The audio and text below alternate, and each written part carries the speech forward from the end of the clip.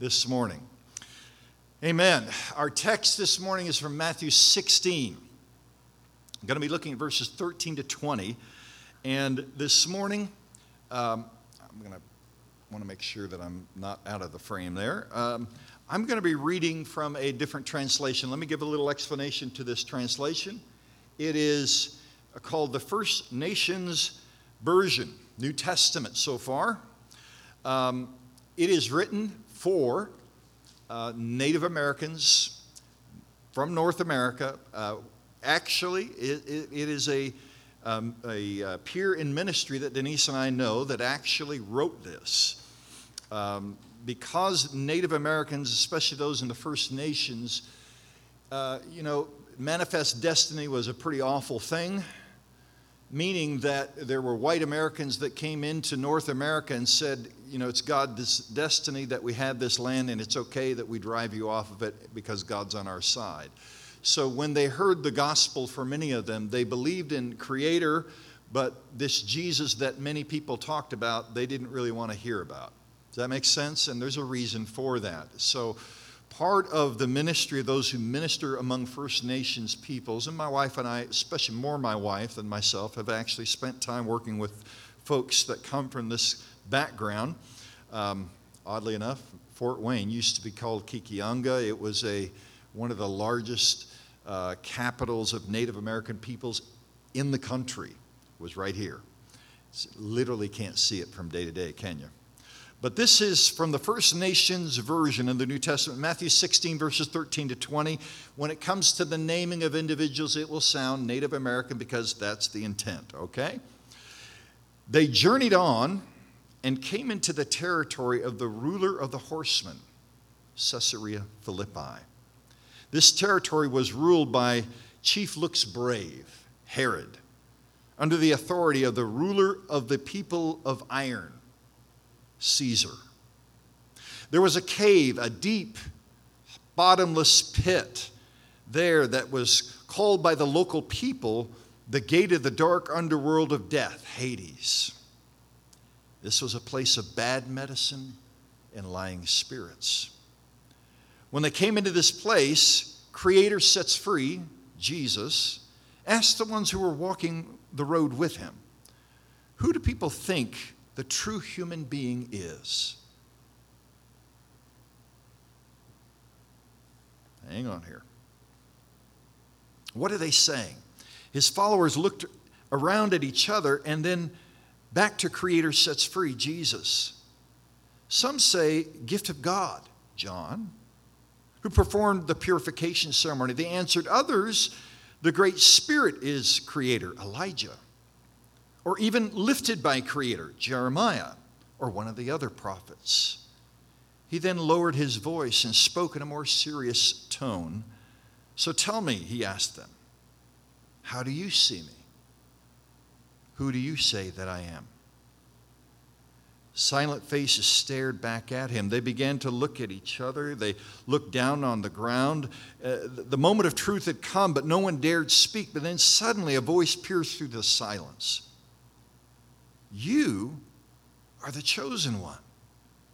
One who hears, also called stands on the rock, Peter, answered, the Son of the living Creator.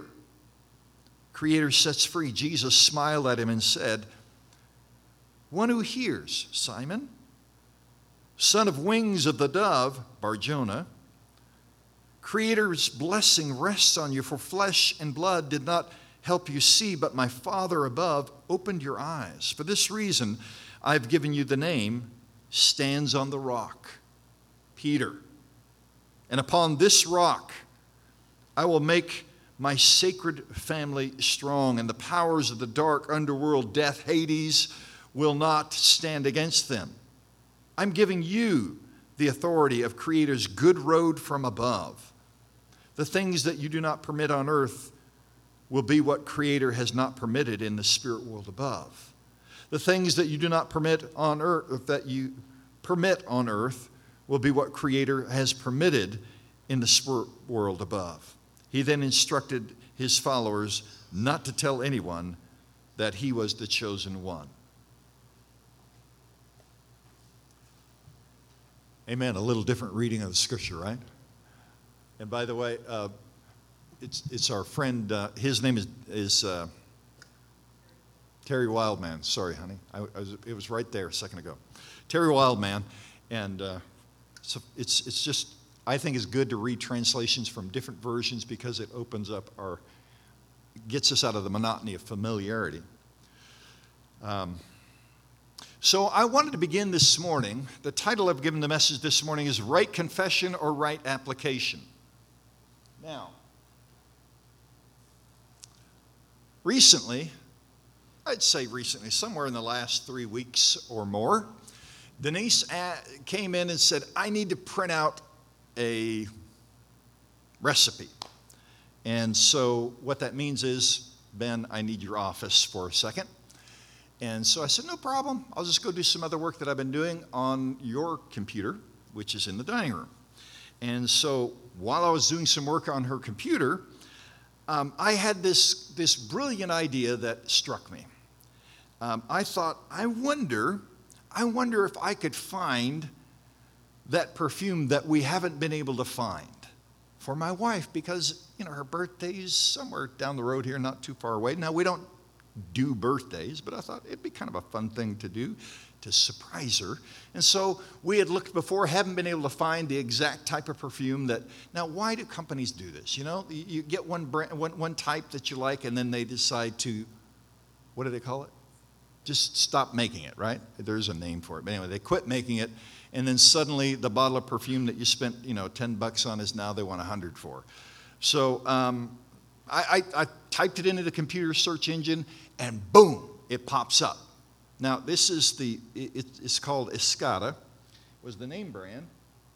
And so, and it was a specific type of her perfume, and right there in living color on my screen was her perfume. Now, the large bottle was beyond what I could rationalize. Like I said, I think they wanted over $100 for that one. But there was another one. It was a smaller one. And I thought, now, typically, this is the way this works. I would have said, hey, babe, what do you think? Should I go ahead and get it? But I thought, I'm going to surprise her. So in an impulsive moment of spontaneity, which doesn't typically happen for me, I click purchase. Now she's printing, and I'm trying to get through this thing as quick as I can, right? It was the right name brand. It was the right perfume. Now, when I got to the payout portion of this thing, I noticed something changed a little bit, but I'm like trying to get this thing done, and she's even talking to me while I'm trying to finish up really, really quickly. And I finalized the purchase, and I'm thinking, hey, a smaller bottle of what she likes, maybe she could travel with it if she needs to, and I'll be a hero for a day. I will have impressed my wife.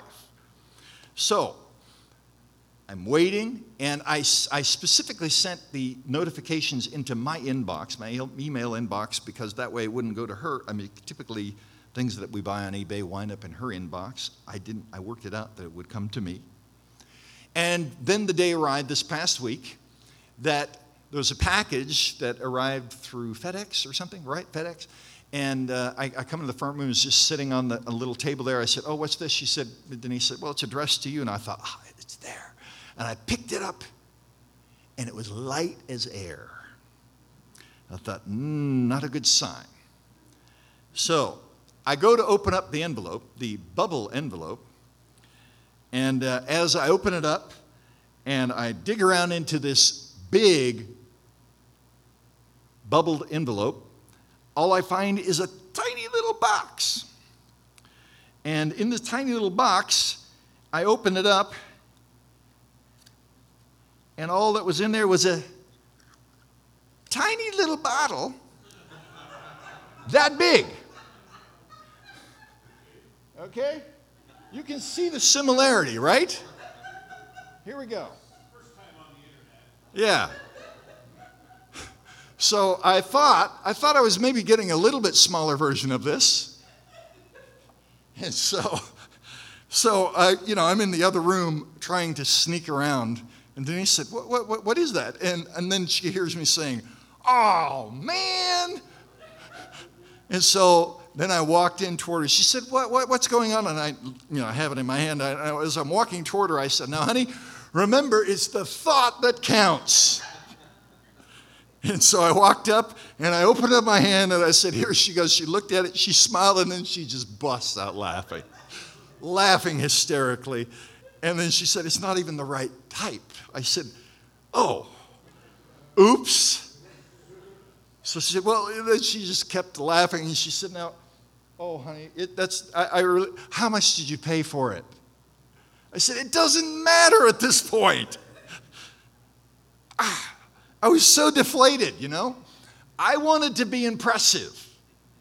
Okay, I've been married for 40 years, but I know the importance that once in a while you want to be impressive. Now, I did provide a good laugh, right, honey? She's still smiling and laughing about it. Her husband's trying to be the hero, and I noticed it sitting on her dresser, by the way, barely, I was looking across and thought, oh, there it is sitting on the dresser.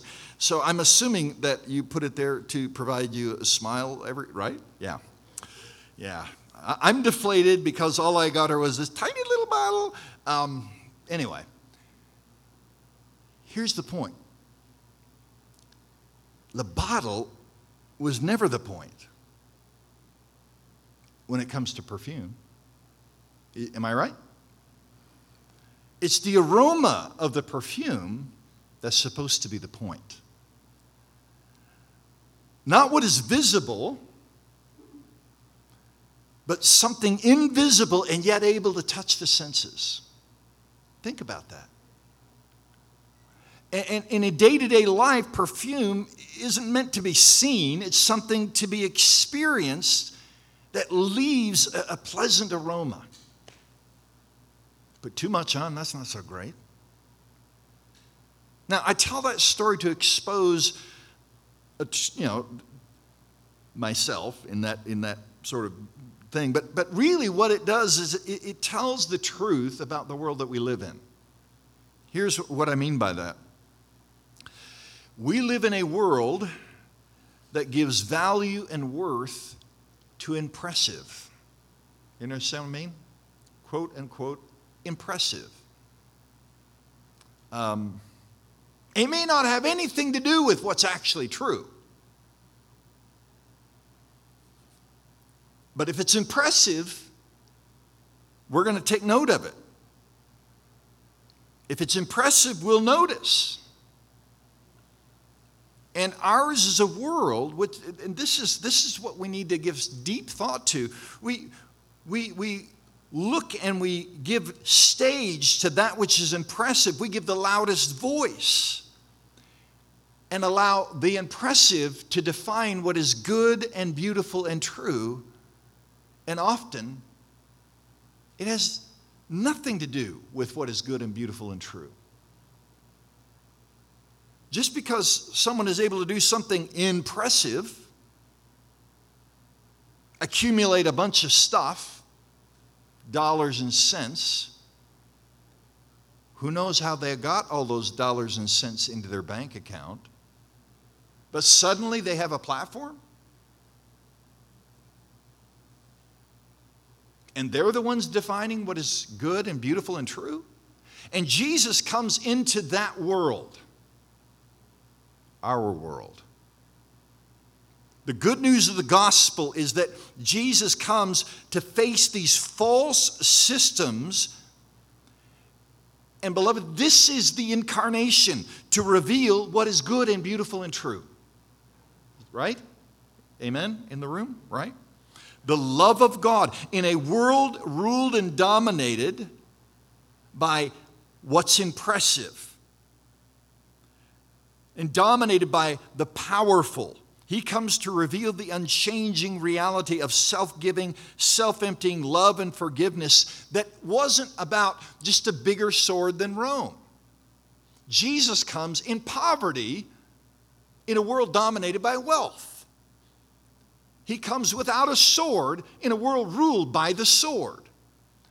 In a world where they had concluded we need wealth and power to bring change, Jesus comes with none of this to reveal what's good, what's beautiful, what's true.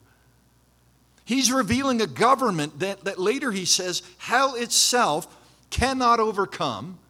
A government that heals, restores, makes whole, and fills the earth with the aroma of life in the face of death. And that is good news. Amen?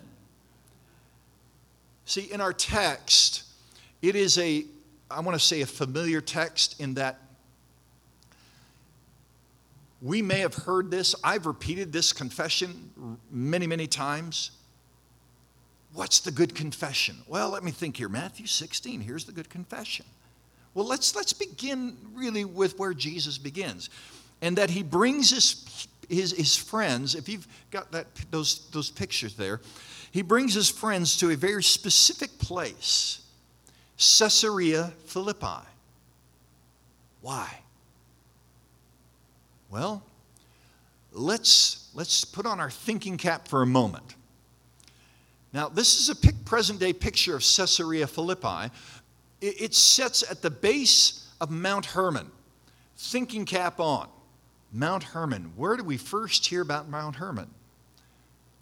Abraham has a vision, and God establishes a covenant with Abraham on Mount Hermon. This is a place where any of God's people would have said, this is a sacred place where God established that He's going to bless us as a people to be a blessing, that God is intending for this incredible, beautiful, sacred relationship between God and man. And it's about 25 miles north of the Sea of Galilee. It's got the largest spring that feeds the River Jordan. So this is the source of water for almost the entire nation. That spring comes out of a cave.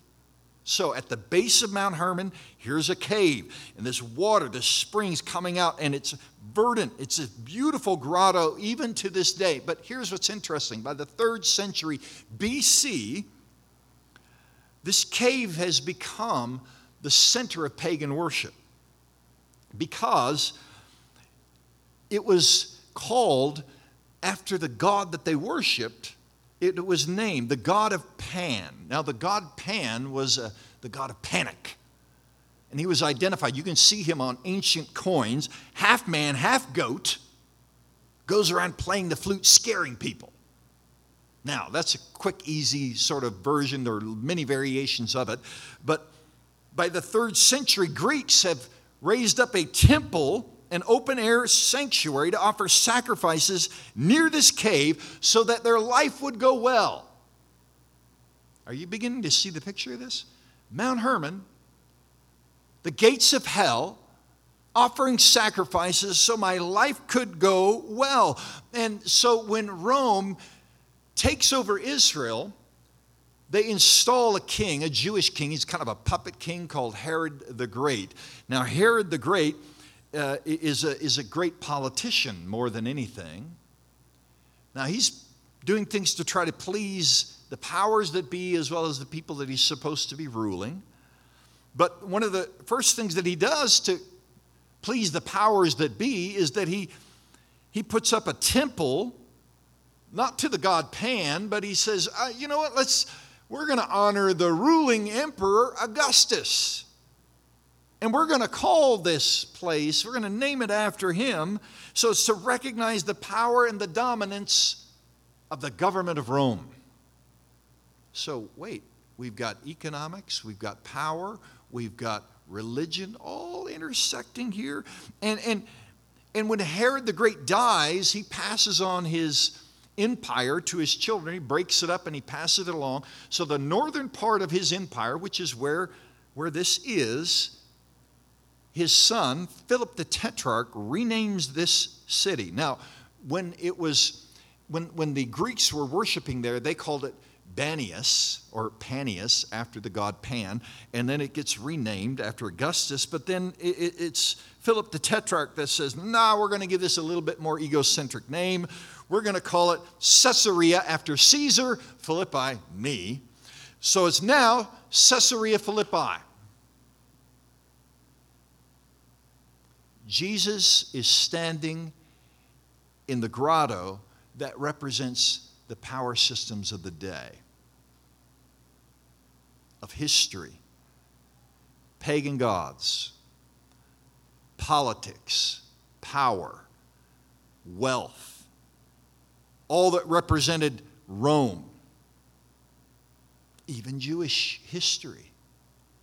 You know, it was Philip's dad, Herod, who built this great temple in Jerusalem that had become the center of Jewish worship. And remember, based in law worship, they were reminded as a good Jew, a follower of God, that they were reminded often what was forbidden and what was freed. What they were forbidden to do according to the law and what they were freed to do. And that often got them into some trouble.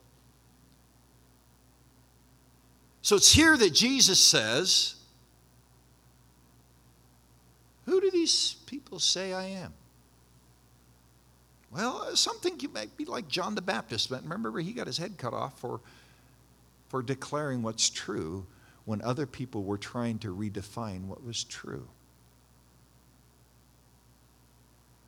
Some people say a prophet. Some people say Elijah. More pointedly, he says, who do you say that I am? And it's here then that we have Peter's confession, you're the rock. Peter's confession, not you're the rock, but you're the Christ, the Son of the living God. And then Jesus' response, Peter, you're the rock. And by the way, there's two different words that are used there. A lot of church tradition that gets mixed up in Peter's confession. When Jesus says, you know, blessed are you, Peter. Flesh and blood didn't reveal this to you, but my Father who's in heaven, upon that rock I'm going to build my church. And they think it means the person. And Jesus actually uses two different words. One is for Simon, which means little rock. And he says, upon this rock, huge rock. Two different words Jesus uses. I'm going to build my church, the sacred family, and make them strong. So the rock isn't Peter as a person, or even Peter's, quote, right answer. I want to submit to you that it was that Peter had rightly located the Messiah when he was literally surrounded by false messiahs, false saviors.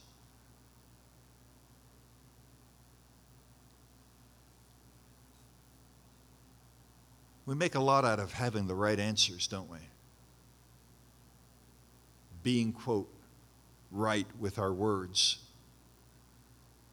I remember in public school, now I grew up a little bit different than most folks in that I grew up with immigrant parents who were still learning the language. So here's what that meant for me. My mom and dad didn't sit with me and do my math homework. They didn't sit with me and do my English studies. They expected me to do it. So I remember in public school, when I was handed a textbook, and first few years of my journey, like for me, it's 3 or 4 years. I was in Christian school, then we went to public school, and you know, I think it was like my second year of public school. They handed me a book, and do you know what I found out? The math book had the answers in the back. Yes! Don't tell mom and dad. All I got to do is consult the back of the book without anybody seeing, right? Now, before any of us laugh about this, I have one particular daughter who, you know, as she said, I didn't learn anything in math class, Dad. I just watched it on YouTube. That's the back of the book for today's generation. But here's the misery that I discovered not too much longer after getting this book, when the teacher kind of made it clear. This is a paraphrase of what she said to us. Sharpen your pencil. You will not be tested on your answer. You will be tested on your work. How did you get to that answer? You can turn to the back of the book. I already know that. What I want to see on your piece of paper is how you arrived at it. Now it's frustrating. I actually have to do the work. Show me the work. I said this a while ago. I have rehearsed Peter's confession with countless folks. Do you believe that Jesus is the Christ, the Son of the living God? Beloved, the good confession, it's awesome. But can I say something? It's like a little rock. Because it isn't the point. The point isn't having the right answer. The point is applying it. It's one thing to have the right answer, it's another to apply it. Here's my paraphrase of what Jesus' words were to Peter, to you, and to me. Good answer, little rock. Now show me your work.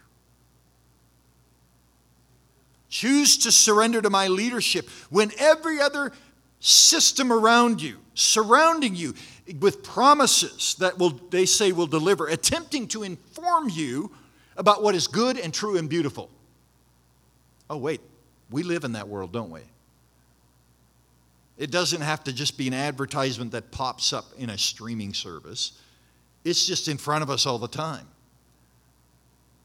Jesus is saying, I'm revealing life that is greater and more powerful than all those systems. But wait, watch this. I'm the one who says, blessed are the poor, when you're living in a world that says, blessed are the rich. I'm the one that said, blessed are those who mourn and lament.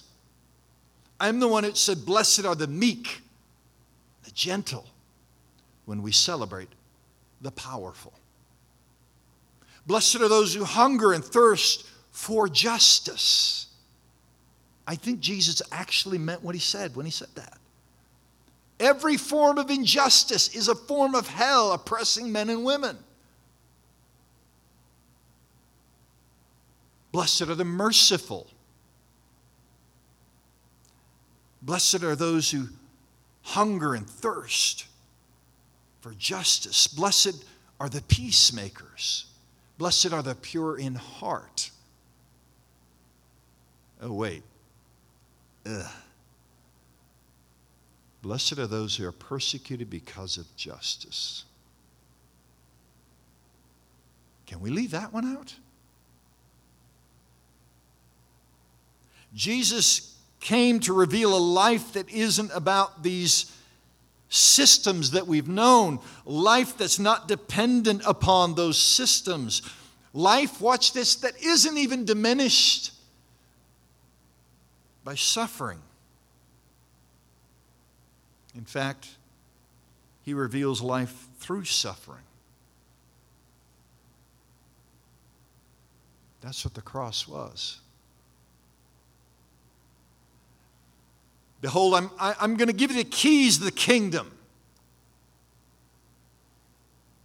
I have heard this sung, rehearsed, quoted in 30-second quotes in so many different shapes and fashions. The keys of the kingdom. As if I just get a hold of them, I got something really powerful. It means God's bigger and better, right? Well, what we're going to look at in next week's text that we'll hear about next week, Jesus actually clarifies it. By the way, I'm giving you the keys of the kingdom, which means I'm going to a cross, and if you want to follow me, that's where you get to go too. I'm going to bind myself in love to your worst, in suffering and death, and be raised up on the third day. Who do you say I am? Show me your work. It's time to apply your confession.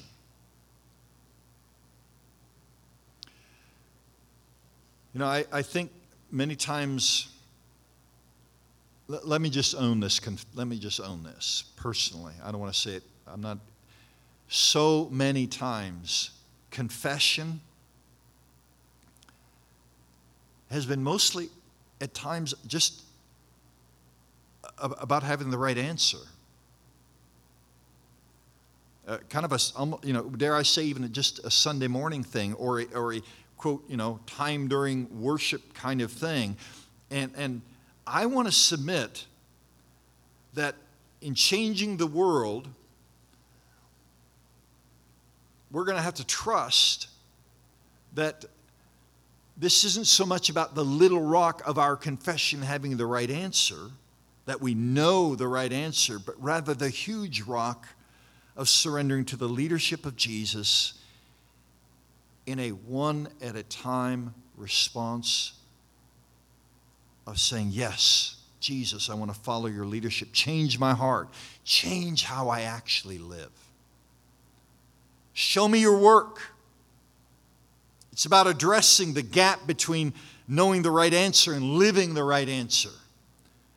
It's about believing that every real-time response to the leadership of Jesus in my life is actually where the kingdom is revealed. Not in some amped up response that says, we got the keys, look out. If we have the keys, lay down your life. Interesting. The text begins with Jesus saying, who do you say that I am? And it ends with him saying this. This is why I'm hammering on this so hard, because where it begins and where it ends, where the text ends is Jesus saying, who do you say I am? Oh, blessed are you, Simon, son of Bar-Jonah. Flesh and blood didn't reveal this to you, but my Father who's in heaven. Man alive, I'm going to build my church on this. I'm giving you the keys, the gates of hell and heaven and hell. What you bind on earth, wait, that's not so much about you powering up. We'll look at that here in a second. But watch. Jesus ends it by saying, don't tell anybody I'm the Christ. What? I thought we were supposed to go and tell. How does this add up, Jesus? It seems weird. And here's what I want to submit to us, is that I believe what Jesus is saying is, don't just repeat the right answers. Maybe Jesus is not so interested in the correct answer as what is being formed in them, the kingdom. Because interestingly, we'll see this next week as well. Peter was the star student. He was impressive. Blessed are you, star student. Hang on, because next week what we're going to see is, in just a second, he gets to be called Satan. Just a few minutes later. Okay? Oh no! Peter went from the right answer. Peter, it's not just about the right answer. It's about a shift of your life. It's about surrendering to how I'm inviting you to embrace what your life is about. And maybe he's looking for the same from us. As we talked about last week, one at a time responses. I love that phrase from Walter Brueggemann. Saying yes to self-giving, self-emptying love and forgiveness, that his kingdom is most visible, not in our impressive things, not by the power systems of success and domination. Look at how much we've done, but in love and forgiveness. This is from John Caputo out of his book, The Cross and the Cosmos. So the kingdom comes locally, temporally, intermittently, episodically in our particular circumstances through what we bind and what we loose. Now follow this. The kingdom comes and is actually here, is really here whenever we love our enemies. Do good to those who hate us. Pray for those who abuse us. Turn the other cheek to those who strike us. Welcome the stranger. Feed the hungry. Clothe the naked. Forgive the offender. Give to the beggar. Now listen to this phrase. The kingdom is not a reward for these works. The kingdom is these works.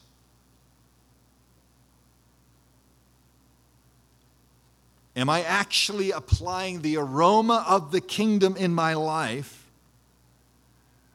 Or am I still trying to impress somebody?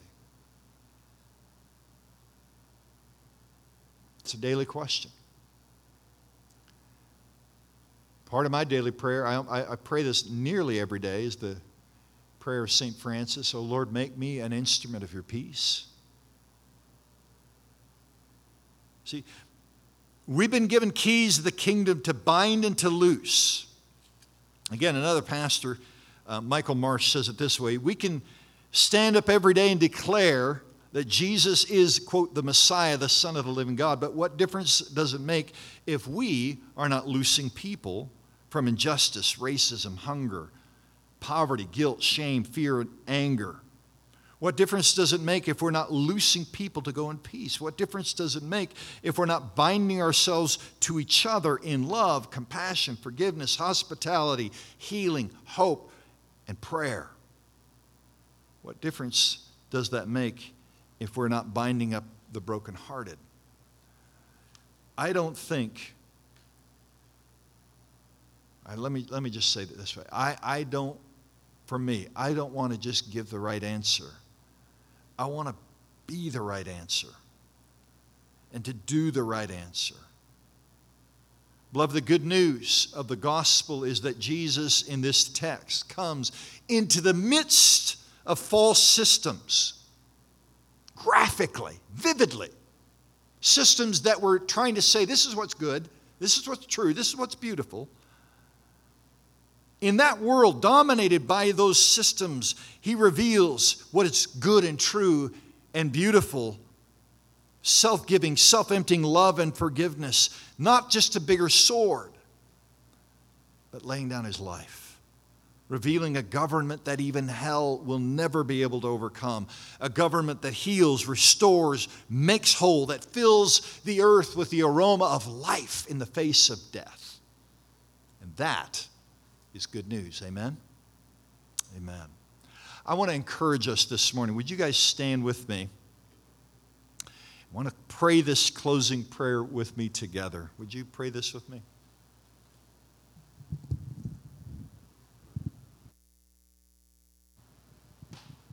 Let's pray this prayer. Lord, give us courage to follow the way of your cross and to trust that though it confounds the logic of the world, your way interrupts the patterns of sin and death both now and forever. Lord, enable us to heal the broken systems. Equip us with wisdom and foresight. May our lives interrupt injustice with your grace. Amen and amen. So as we come to